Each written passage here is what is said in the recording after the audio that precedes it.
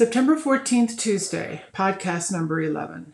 What's really wrong with American education? Children must be taught how to think, not what to think, according to Margaret Mead. Your life begins to end the moment you start being silent about the things that matter. This attributed to Martin Luther King, Jr. Today's educational headlines: academic performance plummets. This according to the Colorado Springs Gazette, which is my hometown newspaper. The looming crisis of kids and COVID, U.S. News. Mask it or casket, USA Today. Teachers quit jobs at highest rate on record, Wall Street Journal. Today's anti-democracy headlines. A case against democracy, The New Yorker. The rise of Western anti-democracy movements, Harvard.edu. More than 100 scholars issue warning that American democracy is in danger and call for federal reforms, this according to Forbes. Democracy is truly in crisis, New York Times. So what's really wrong with American education? Any political ideology with an agenda to change the fabric of a democracy or re-engineer its vulnerable children, either politically or physically, should not exist in elementary through high schools. Why the two sets of headlines? American schools have fallen from 6th in 1990 to 27th in the world, according to Business Insider.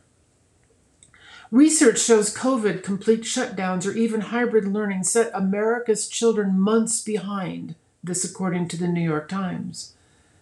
Why don't these statistics stop school boards, administrators, and teachers dead in their tracks? Yet, the public school curriculum in many cities reflects today's secular progressive stance on democracy bad, socialism good. Or this philosophy, white children bad, children of color victims, expressed through critical race theory.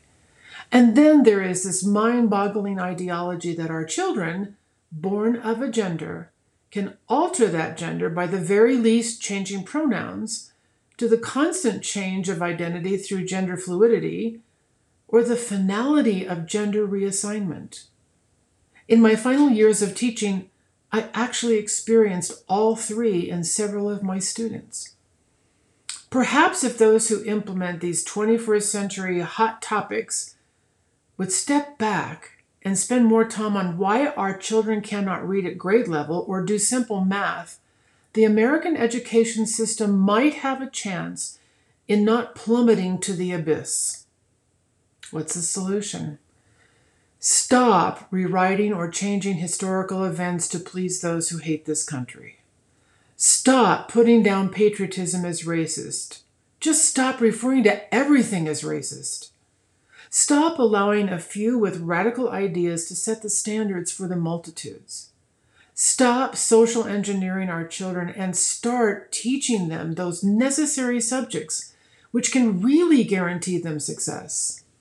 I've seen students spend a year traversing pronouns, experimenting with their sexual identity, and attempting to change their DNA through gender reassignment.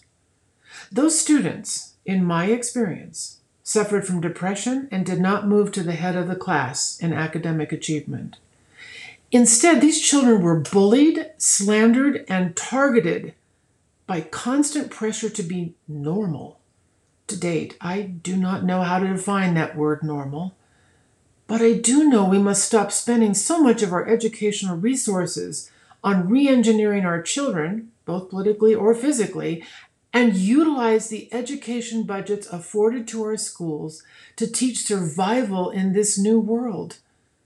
Balancing checkbooks, understanding mortgages, reading contracts, writing resumes, and, in particular, allowing the negative history of our country to remain in the textbooks so we can continue to learn from those events, never allowing them to repeat themselves. I'm Paula Bach, the author of Rescue the Teacher, Save the Child. Tune in tomorrow, and here's the tease: the stagnation of America's school boards. Please share this link with any and all. In fact, you can subscribe to my Substack podcast, I would really love for you to do that. If you're experiencing unfair practices in your teaching position, please reach out to me at rescuetheteacher@yahoo.com. That's rescuetheteacher, all one word, at yahoo.com. Oh, and buy my book today and help a retired teacher pursue her purpose.